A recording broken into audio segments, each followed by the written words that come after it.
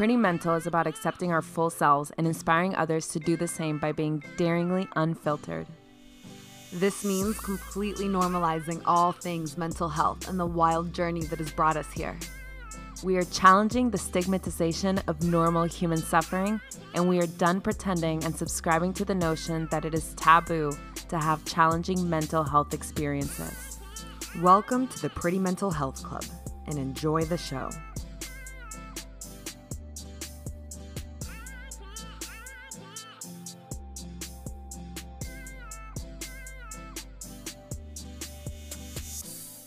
Hey, Valentina. Hey, Paula. And hello, everybody. And welcome to another episode of Pretty Mental.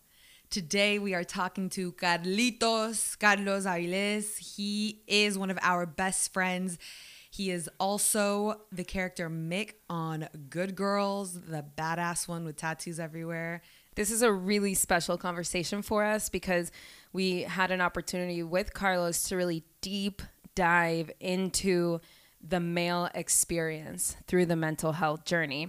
And something that came up is that suicide is actually 4 times more common in men than in women. So before we get going with this conversation, I just want to give a little bit of information on how do we have conversations around suicide with people that we care about.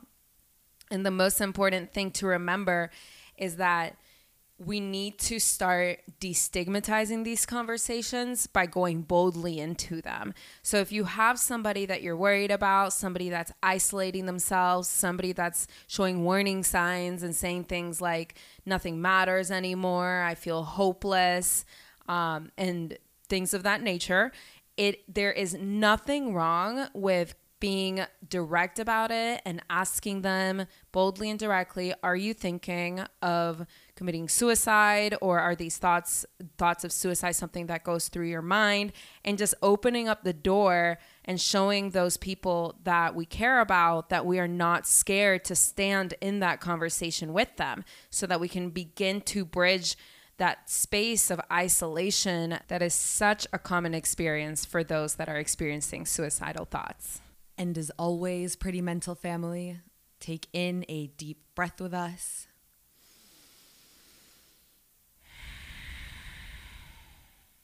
And tune in. Carlos. What up, though? What up?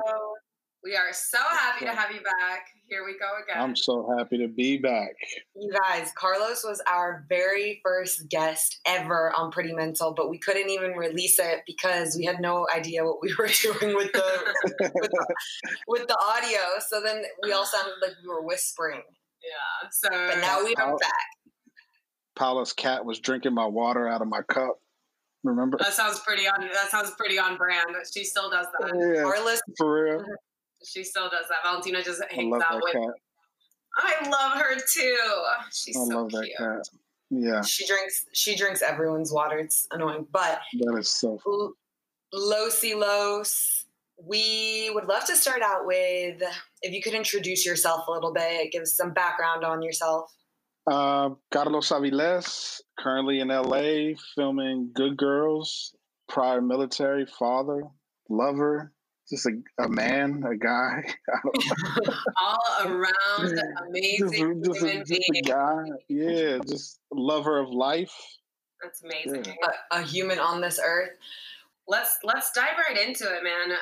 What is, mental health podcast? What has your journey been with mental health? You can kind of get it.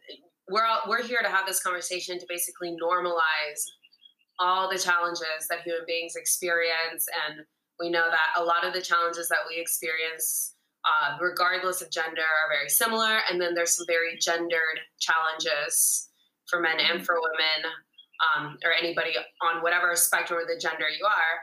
So we're happy to have you here and kind of combine our different experiences and hear yours and what this journey has been for you.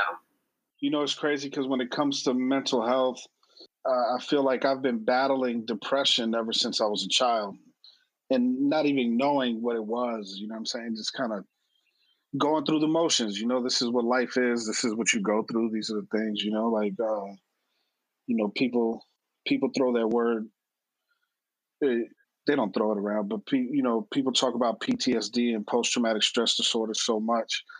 And I remember experiencing extreme trauma from the age of 5.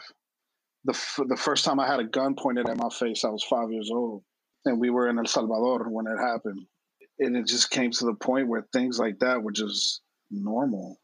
That's a shocking experience to have so early on, because now we know, especially that in those first 7 to 8 years of your life, your worldview is becoming really formed. How do you think that impacted you? It normalized violence for me. You know what I'm saying? It became normal because that was the first time, but definitely not the last, of experience of war. My family and I, we used to travel to El Salvador every year, like summertime. During my younger years, like in the 80s, El Salvador was going through a civil war. You know what I'm saying? And so we experienced a lot of listening of firearms going off, bombs going off, things like that, you know what I'm saying, at a very young age. And then my dad was in the military, so we traveled all over the place. And then when I was in elementary school, we lived in Panama, and me and my brother would sit and look out the window, and we could see bombs and stuff going off in the distance, and gunfire and things like that as a child, as a kid. Like, so it, violence and destruction and things like that became something that was very normal to me. And do you come from a military background as well? Yeah. So I joined the Army in 1998. I was 18 years old, straight out of high school, dealing with the things that I saw there and the training that we had to go through and stuff like that. It kind of felt like, I've been conditioned and trained my whole life to this moment, being in the military. My dad was in the military. My stepfather was in the military. And just like the training and the things that we did when I was in the service, it just kind of made me who I thought I was supposed to be anyway, which was a soldier, you know what I'm saying? And a soldier all the time, not just part-time, but like all the time. Like you always have to be sleeping with one eye open, looking around to see your environment. Yeah, just always on edge. You know what I'm saying? Like I always felt on edge, always. And the crazy thing is I wasn't even really that good of a soldier. I was always getting in trouble. Like always, like, because like people with higher rank and whatever, like I didn't like people telling me what to do. I was very rebellious, even in the service. I stayed getting in trouble when I was in the military all the time. And then I had my son when I was in the service. He was born September 28, 2001. His name was Javier. And right after I got out of the military, which was 2005, a year later, he passed away, from an asthma attack in his sleep. Man, we definitely want to dive into the grief and the consequences of going through that experience for you. And I also want to backtrack a little bit to you're in the military, you find out you're going to have a son. How do you integrate those two parts of your life? Like, how did you kind of make sense of yourself in that moment? What expectations did you think you needed to have for yourself? I didn't have any. I didn't know. I was a child. I was 19, 20 years old. You know what I'm saying? I didn't know what I was doing, let alone 9/11 happened days before my son was born.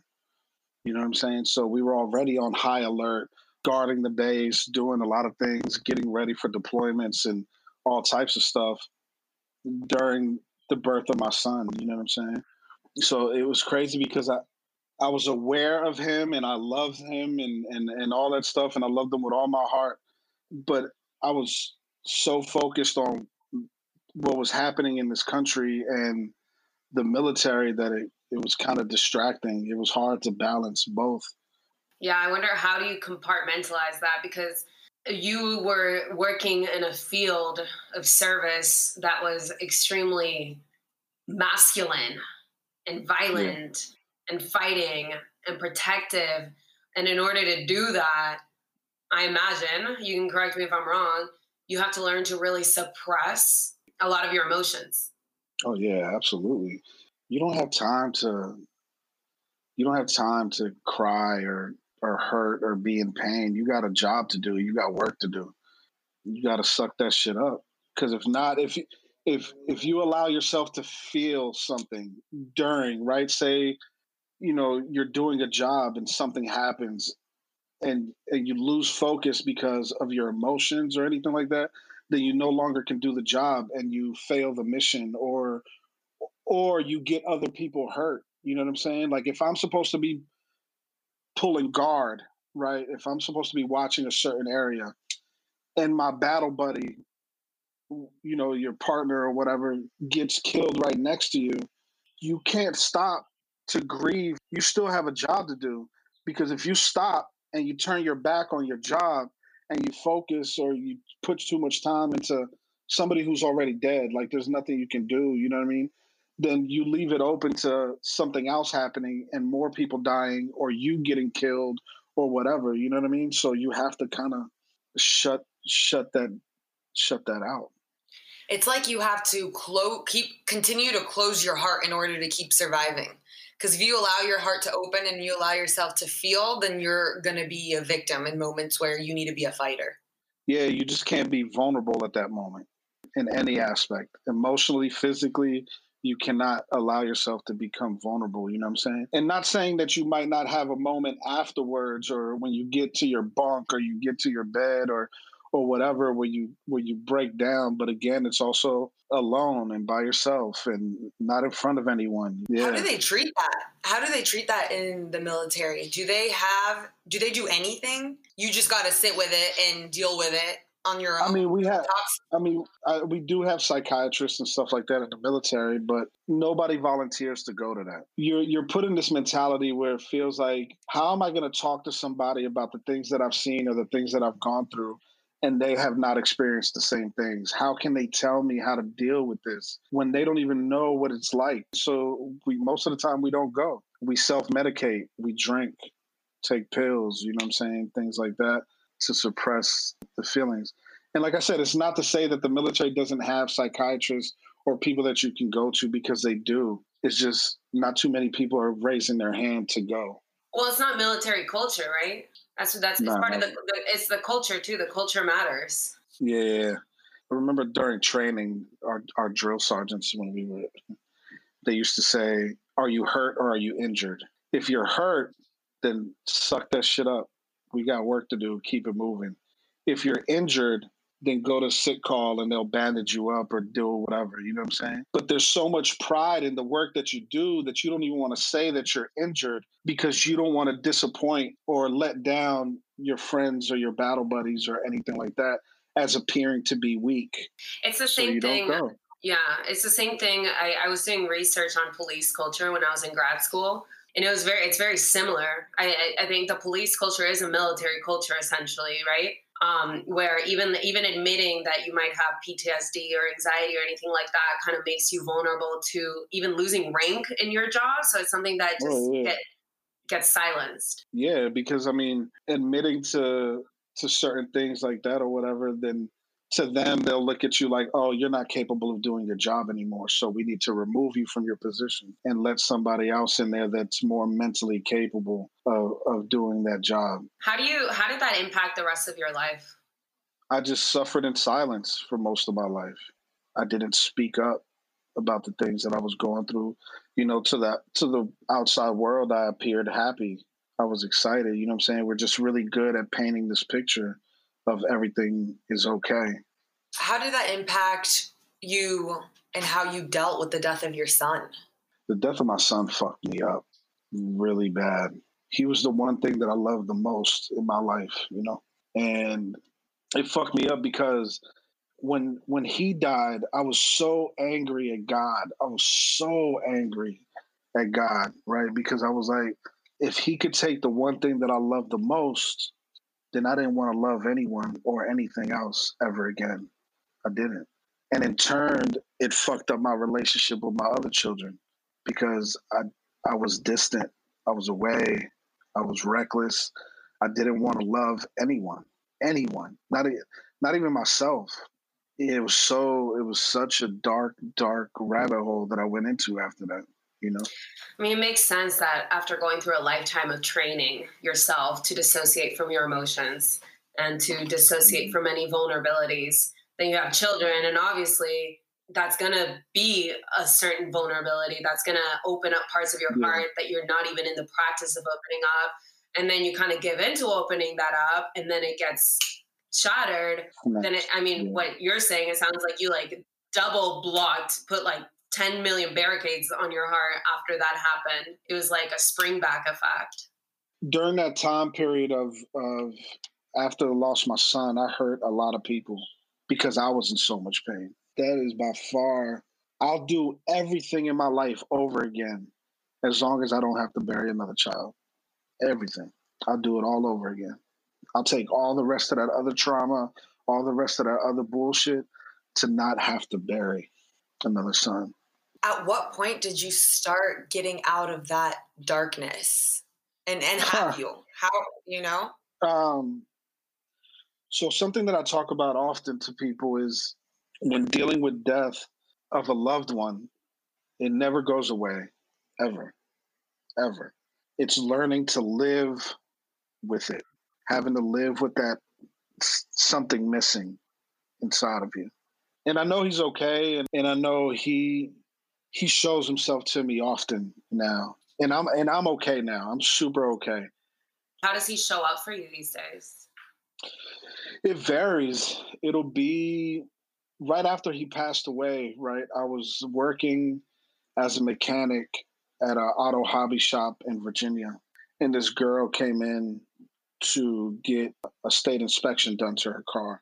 And it was like an old school car, so we pull it into the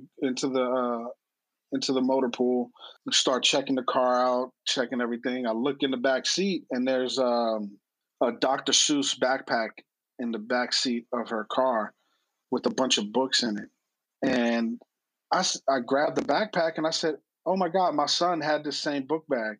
She was like, "Where'd you get that from?" I was like, "It was in the back seat of your car." She was like, "That's not mine." I said, "Well, I mean, it was there. I didn't put it there." She was like, "I don't have kids. I'm 21 years old. Like, I don't have children." And it was the exact same book bag that my son had, the same books that were inside of it that he had. And we ended up putting it in Lost and Found or whatever. But it was just like things like that, you know, where he would show himself. I had an old woman come up to me too. And at the time, mentally, I was in such a bad place that I almost wish this woman would appear to me again and talk to me, because the person I am now would be more responsive to what she said than what it was back then. I was so angry back then, and I cussed this lady out. And now looking back, I feel so incredibly bad. This is a random lady. I don't know her. She was an older woman, and she just walked up to me, and she was like, "Excuse me." And I was like, "Yeah, what's up?" She said, "I just want to let you know your son died for you." And I lost it. I got so angry. And I was like, "What the fuck you mean he died for me? How dare you come up to, who the fuck are you?" But I was so mad. I was so mad. And like now looking back, I wish she'd come up to me now and tell me that, because I would invite her to get a coffee and we could sit down and actually dive deeper into what she means by what she said. So it's just a random woman that you don't even know? I have no idea who she is. To this day, I don't know who she is. Just random. That's amazing. You know, I feel like when we're going through the toughest times in our life, or even in grief and in losing somebody, life always has a way of throwing little nuggets of love to kind of keep us going. Like I think there's this line from from Patty Griffin song that I love. And it says, like, when you think that you can't go any further, love throws a line. And I have found that to be so true in my life. And I think it's super true. Absolutely. Life has thrown me so many lines throughout my life. Statistically, I'm not supposed to be here because of the things that I've done, because of the things that I've been through, because of the decisions that I've made in my life. I am not supposed to be here talking to you guys about my life. I'm either supposed to be in prison or in a coffin. So life has definitely thrown me a lot of lifelines that I am so appreciative for. And the experiences that I've experienced throughout my life have allowed me to become a better human being and being able to help other people going through whatever it is that they may be going through, you know. You and me have talked about your mental health journey. So I know that, you know, there was a period in your life leading up to when Tosh asked you out to for hookah or whatever that led you to ayahuasca. Yeah. I want to talk about like what was going through your mind at that time. What were you going through? What did life look like? How were you even getting through it? Yeah, so prior to Natasha asking me out to the drinks, I was exhausted. I was so tired of life. I was so tired. Like I didn't feel like a good father. My relationship that I was just in for 7 years had ended, so I didn't feel like a good boyfriend, lover, whatever.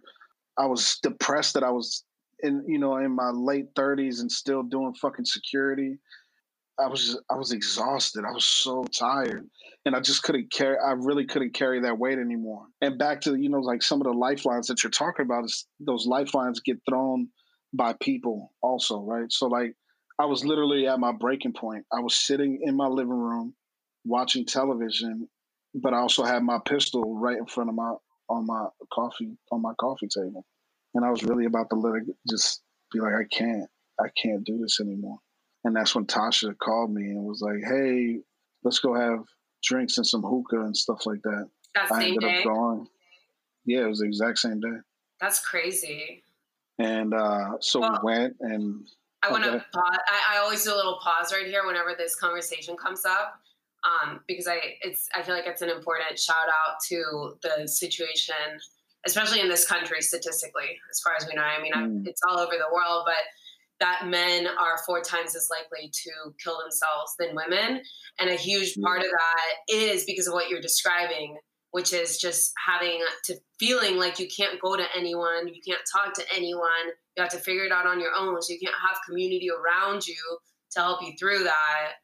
And so your story is like a testament to that narrative. And yet you were able to not fall into those statistics. I think it also has to do with people not believing men when they're going through shit. Because there was times where I thought I might have asked for help, but they're like, man, come on, man, you're going to be all right. Suck it up. Like, bro, it's not that serious, Like, even with the death of my son, right? Inherently, people cater to the woman, the mother, when a child passes away. And the father is kind of just like, he's tough, he'll be all right. He still has to be the rock of the family and the hard person. And I'm trying not to get emotional now, but I was hurting too, you know what I'm saying? And I think a lot of times it just comes to that point, where I'm not going to ask for help because they're just going to be like, oh man, you're a man, you'll be all right. And you're not. Yeah, that's the thing that has to end. But anyway, so I interrupted you.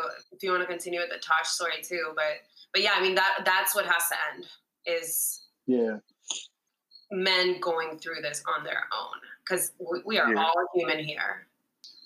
Yeah, and then with Tosh, so she had invited me to have hookah and have some drinks, and while we were there, she started telling me about ayahuasca, right? And I had heard about ayahuasca, and for those of you that don't know what ayahuasca is, it's a drink derived from a root and a plant in the Amazons, right?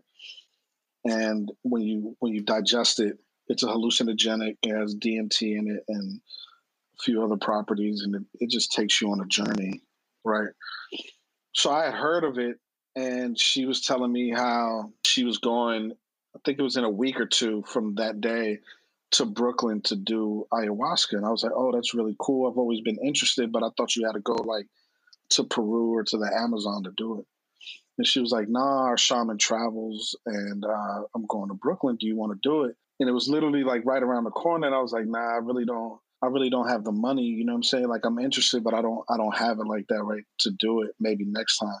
And it was almost like she knew that I needed it, and she paid for everything. She bought my plane ticket. She paid for the ceremony, and she was like, no, you're going.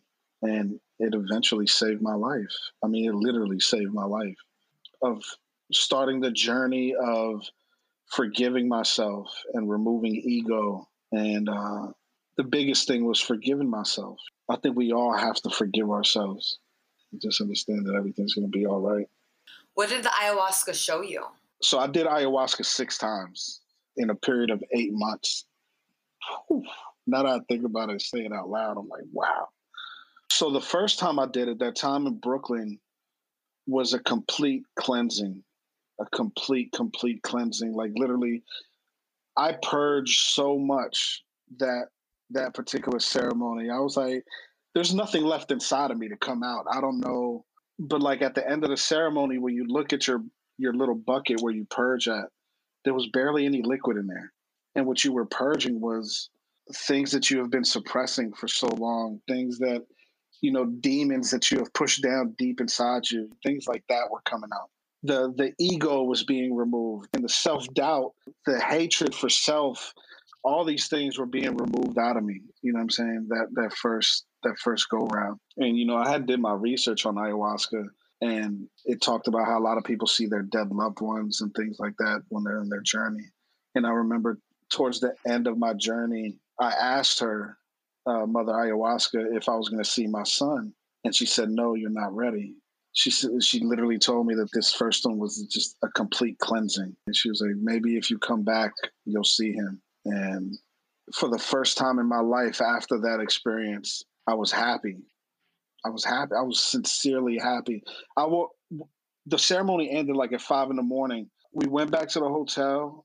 I showered, changed, and walked around Brooklyn for like 3 hours by myself, just taking life back in.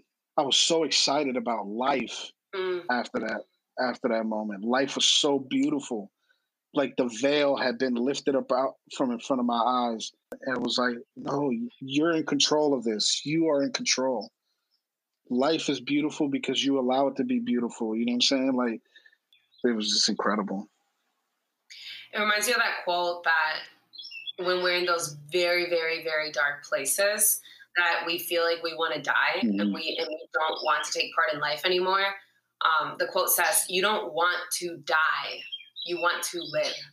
And we think what we want is to die, but the reason we even feel that way is because we're not getting to fully live. Absolutely. So that's what ayahuasca opened up again. It sounds like it just took those layers of hardening off of your heart and just allowed your life force to start moving through again. Yeah, no, absolutely. It was the one thing that they say about ayahuasca is a show all, not a fix all. Ayahuasca doesn't fix anything. It shows you what the problems are, and then now it's your turn to do the work. You know what I mean? And she showed me all of that. But then she also showed me that I don't need her. And everybody's journey is different, right? Like I've done it 6 times. Some people might only have to do it once. Some people might have to do it for however long they see fit. You know what I'm saying? Like everybody's journey is different. But after my 6 times, the message I got was, you are capable of getting here on your own. You don't need me anymore. You don't need to drink me anymore. And I did a breathwork exercise here in LA. And in my breathwork, I got to the same place I was at when I did ayahuasca. And it was so incredible. So incredible.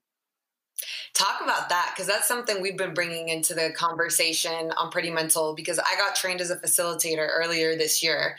And It has been one of the craziest practices for me, like one of the most transformative, one of the most embodied, transcendental, deeper than meditation can take me.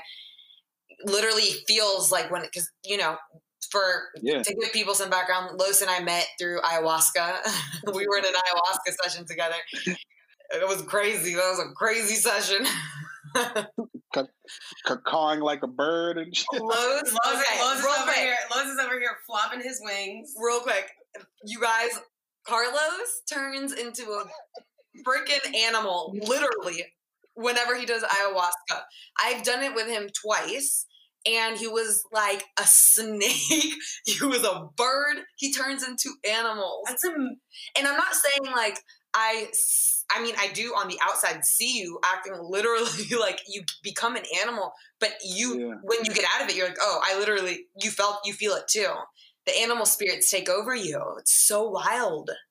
Absolutely, yeah. But even when I look at myself, when I'm in the ceremony and I look at myself, I'm not a human. I'm the animal. You know what I'm saying? Like when I'm a panther, I look at my hands and they're paws, right? When I'm a bird, there's literally wings out of my back flapping in the air. When I was a snake, I was literally a snake. This is crazy because I remember, I think it was the second time that I did it, and I was next to you, and oh, that was an intense one for me. I remember I was just like, it was starting to hit me, and then I look to my left, real hazy-eyed because I was starting to, go into the other dimension. And then I see you, but I saw a black snake. And I was like, oh my God, Carlos is a giant snake right now. I saw a giant black snake where Carlos was. And I started you almost like you were like, I'm trying to describe it for people since we don't have video on the podcast, but like being like wavy, like your body was waving like a snake. And I remember I started getting sucked into your trip. So I had to literally pull myself out of it in order to come back in mine. But I remember thinking like, this motherfucker is turning into another animal again. It was like a snake. It was like a snake charmer. You know what I'm saying? It was. It was just like I remember moving, like swaying back and forth, almost like the shaman was standing in front of me with the little flute or something like that. You know what I'm saying? Hold on, and then I literally remember when it was wearing off, and I was gonna go to the bathroom, and Tosh was helping facilitate it, so she was basically helping take care of everyone, and she was helping me walk to the bathroom. And as I was walking to the bathroom, she goes, "Val, Los is literally slithering around like a snake right now." And then at another point, I saw you like flapping your wings, and you were a bird. And I kept having to like jump back into my own trip because I was like, this is crazy. How does this happen every time? But okay, I totally veered us off. I was talking about. Wait, but real quick, I want to ask something about the animal thing. What gift do you think do you gather from experiencing these animal forms? So it's crazy, right? Because through my experience, I've learned that I'm Native American, right? Also. And when I was doing research on Native Americans and stuff like that, some of the natives were shapeshifters, and they were able to turn into different animals and stuff like that. So I'm assuming that maybe in one of my past lives, that's what I was. You know what I'm saying? Was a shapeshifter. It's so incredible, Like in one of my experiences, I remember being in the middle of the galaxy, and I was just floating in the middle of the galaxy, and an extraterrestrial was standing in front of me, and he was fixing me and adjusting me and fixing some things. And after he or she was done, he disappeared back into the galaxy. And I started shooting down back to Earth like a meteor. And when I hit the ground in this huge crater, when I came out of the hole, I was a snake. I was an anaconda. And if you look into the stories of the natives in the Amazon, believe that the Nile River was that snake that crashed into the earth, that created the earth. So, whoa, is it the Nile River or the Amazon River? Is it the Amazon? I'm tripping. One of the yeah, that one. Sorry, my stuff is off, but yeah. Okay, that's amazing. That's what's so fascinating about these shamanic practices and cosmologies is that they repeat themselves and verify themselves even with people that have no prior knowledge that these cosmologies existed. It's past lives, man.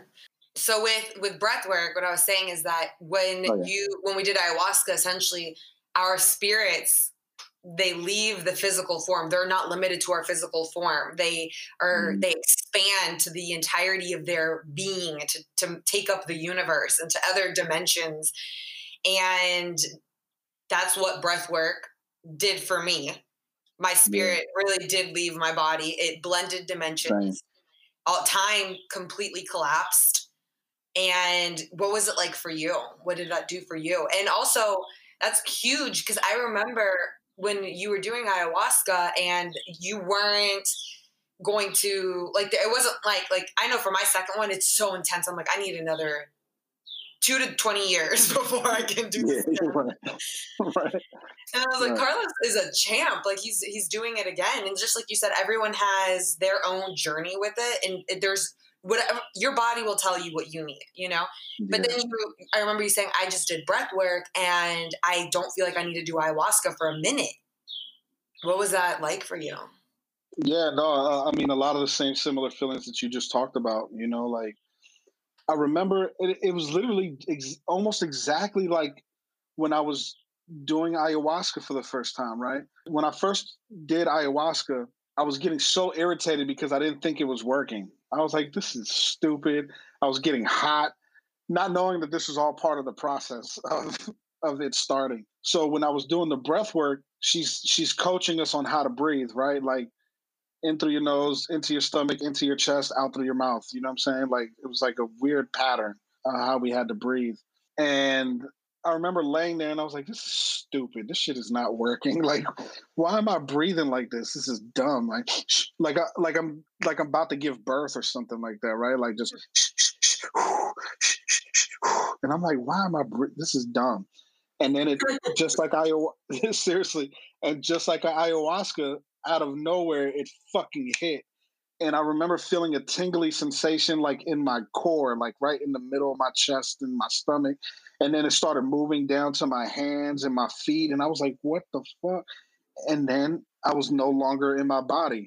And my body was just there. And I was just floating over top of my body and just experiencing everybody else's energy in there and all the same sensations that I felt when I was doing ayahuasca.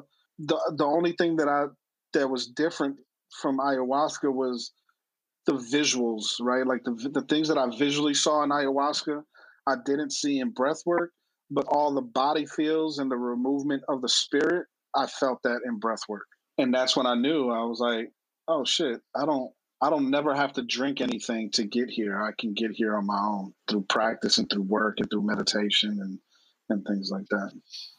What have been the biggest insights that these practices have given you? That we as human beings are incredible creatures. I don't even think we can fathom how incredible we are. We still have no idea.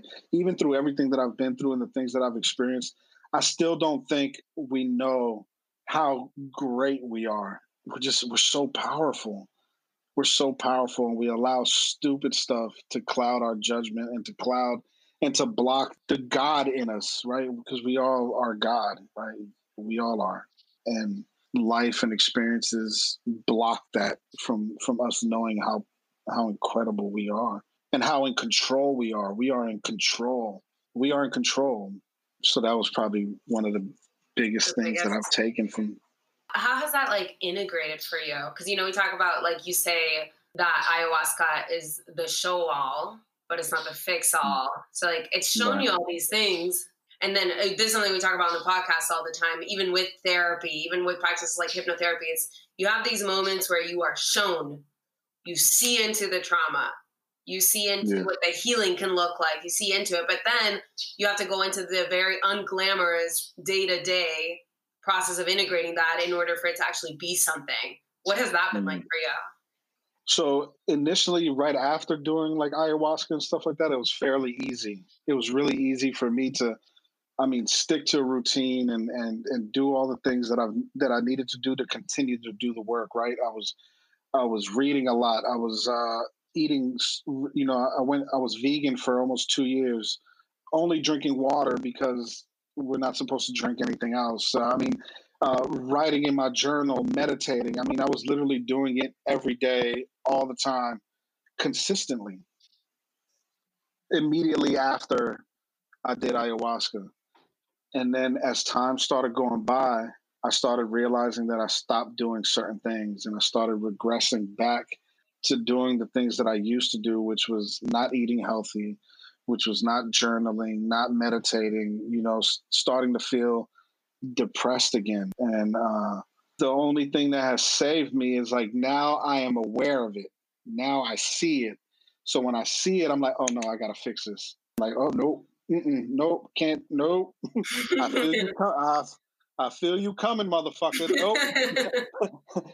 I got work to do. You know what I'm saying? So I think that's the only difference.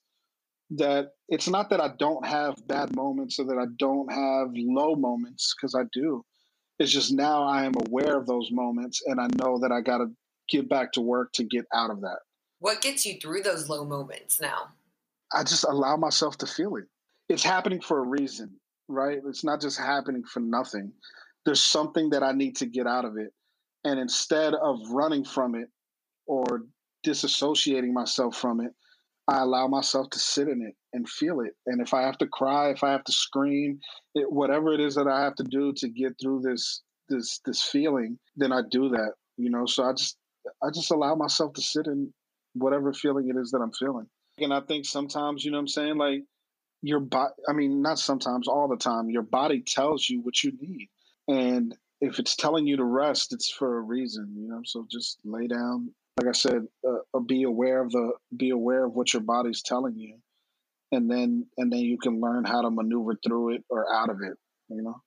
Yeah, the powerful thing about these practices like breathwork and ayahuasca, or even like hypnotherapy, these practices that kind of take you to that other side, is that you get a glimmer and you get to actually a visceral felt experience of what wellness is.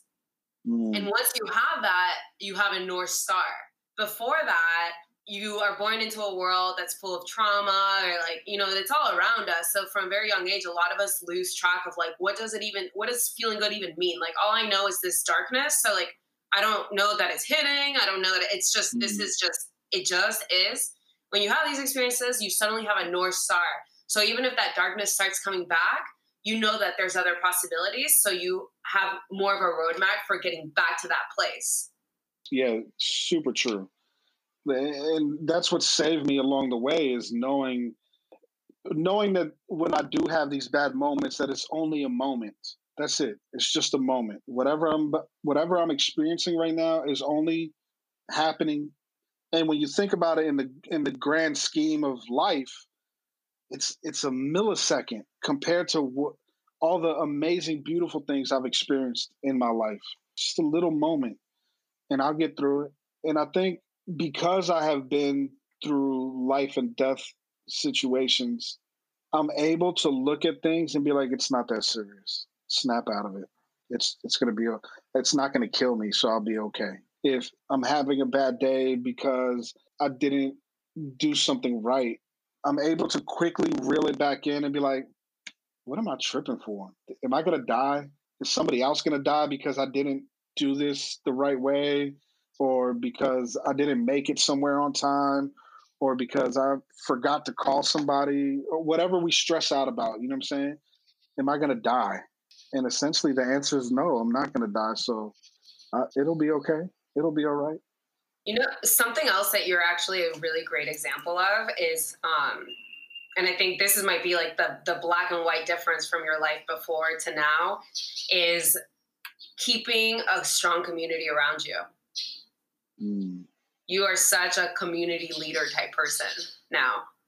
That means a lot. Thank you. Because for the longest time, I never felt like I had a community. You know what I'm saying? I didn't feel like I had a tribe. And not to say that I didn't have friends, but I was so closed off in the things that I was going through and the things that I was feeling that I was always like, y'all really don't even know me.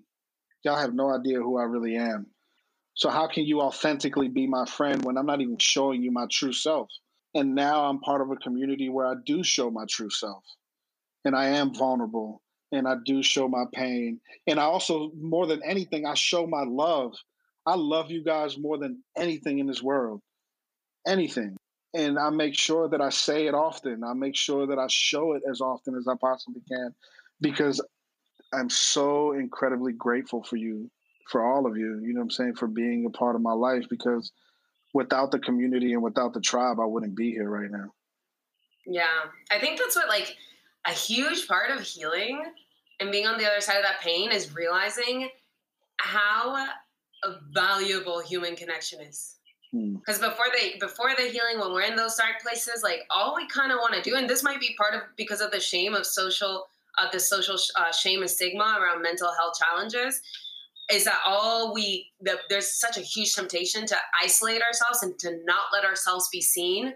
And then once we kind of like break through that, open up our hearts again, there's almost this like non-negotiable, I'm gonna let myself be seen, because I know that in order for my mental health to stay intact, I have to be in community. 100% true. You have to be. Like we said it in the live, there's no way you can maneuver through this life alone. It's impossible. You can't do it. And I wanted to. I tried my hardest to go through this shit alone. I really wanted to. I didn't want anybody in my shit. I didn't want nobody in my business. I didn't want anybody to know who I really was. I really tried my hardest, and it pushed me to almost committing suicide because I couldn't handle it no more. It was so much weight to carry, and no human can carry this weight alone. None. And everybody goes through their own trauma and their own journey of pain and suffering, and you need people to help you carry that weight. You cannot do. I don't care how strong you think you are, men and women. You cannot do this by yourself. You can't. No, and we live in a society that kind of makes us think that we need to do it on our own, because it's not like from the moment that we hop out of the womb, we're given all these tools and we're given these messages of, hey, listen, this is a tribe, this is a community, we're going to do it together, we're in this together. We kind of just start having to follow the rules, stay in line, not get into it becomes very individualistic. Yeah. So we have to actively keep our community close and spread those messages. That's what we're trying to do with this podcast, and spread messages anywhere we can of like, hey, it's actually abnormal to do this alone. The normal thing is to connect, to be open, to share. Yeah. Man, the risks that can come along, quote unquote risks of getting hurt that can come along with letting ourselves be seen are worth taking for the possibility of the benefits of letting ourselves be seen, because I think a lot of people are scared of like, oh, okay, if I share my vulnerabilities, I'm going to be rejected, whatever. In reality, the more that you let your humanity be seen, like there may be a person here or there that might reject it because they don't know how to sit with their own either. But that person's small rejection is worth all the other people that are ready to receive you. And all the other people that are ready to engage in authentic connection. Totally. I remember, Los, take our friendship, for example. When I met you after ayahuasca, you were ready and open to be seen and to love. I was ready and open to be seen and to love. And I was like, this fucking guy is amazing. I love him. He has the biggest heart of like anyone I've ever met. I want to be his friend. And we just kept hanging out. Paula came into the mix. We were with Tosh. Like we just formed this beautiful tribe of people, of everyone with open hearts, just ready to show up for their community. Yeah. I think a big problem that people have also with opening up is they don't want to be a burden on people either. And they think, but also in opening up, in being vulnerable and open, you have to realize that you're going to lose some people. And that's okay, because the people that are not ready for that change in you will trickle off and leave. And you have to be okay with letting them go, because the right people, the people that are going to be there for you, the people that you can go to without question will appear. I promise you they'll appear. The more and more you start opening up about yourself and being vulnerable and being seen, the wrong people will fall off and the right people will come in. And I think that's something that I've learned along the way also, is being okay with letting people go, and not in a malicious way, not in like a I hate you way, or, oh, we're not friends anymore, so fuck you, but more of a like, okay, our journey has now come to an end. You have to go your way and I will continue to go my way. And I wish you well, but it's just no longer for us together anymore, you know? And I think that is love. Because there's a giant level of trust inside of love when you kind of just surrender and allow life to flow, and you love unconditionally. Yeah. And that means loving, the process of everything, of people coming and leaving, and knowing that everything's good. Yeah, everything's gonna be all right. Everything is really like, even listening to people like Bob Marley, right, who was already practicing that type of lifestyle of everything's gonna be all right. And like when you're younger, you really don't connect with exactly what he was saying, right? Like you just think it's a song, but there's such a deeper message that in anything that you go through, even in death, everything is gonna be all right. Everything's gonna be cool. That's what we should title this podcast. Everything's gonna be all right. Everything's gonna be all right. Yeah, everything's gonna be all right. And that's just something that I remind myself of every day. When I wake up in the morning, regardless of how I'm feeling or whatever I may be going through, is everything's gonna be all right. Everything's gonna be cool. Absolutely. Well, we are at time, and we are gonna finish off with our typical question of what does mental health mean to you these days? Mental health means facing yourself, looking at yourself, diving deep into who you really are, who you want to be, who you're going to manifest yourself to be, and bravery. It takes a brave person to look inside themselves and face themselves. And bravery is being afraid and doing it anyway. Love it. A little bit of courage. Courage and an open heart will take us around the world.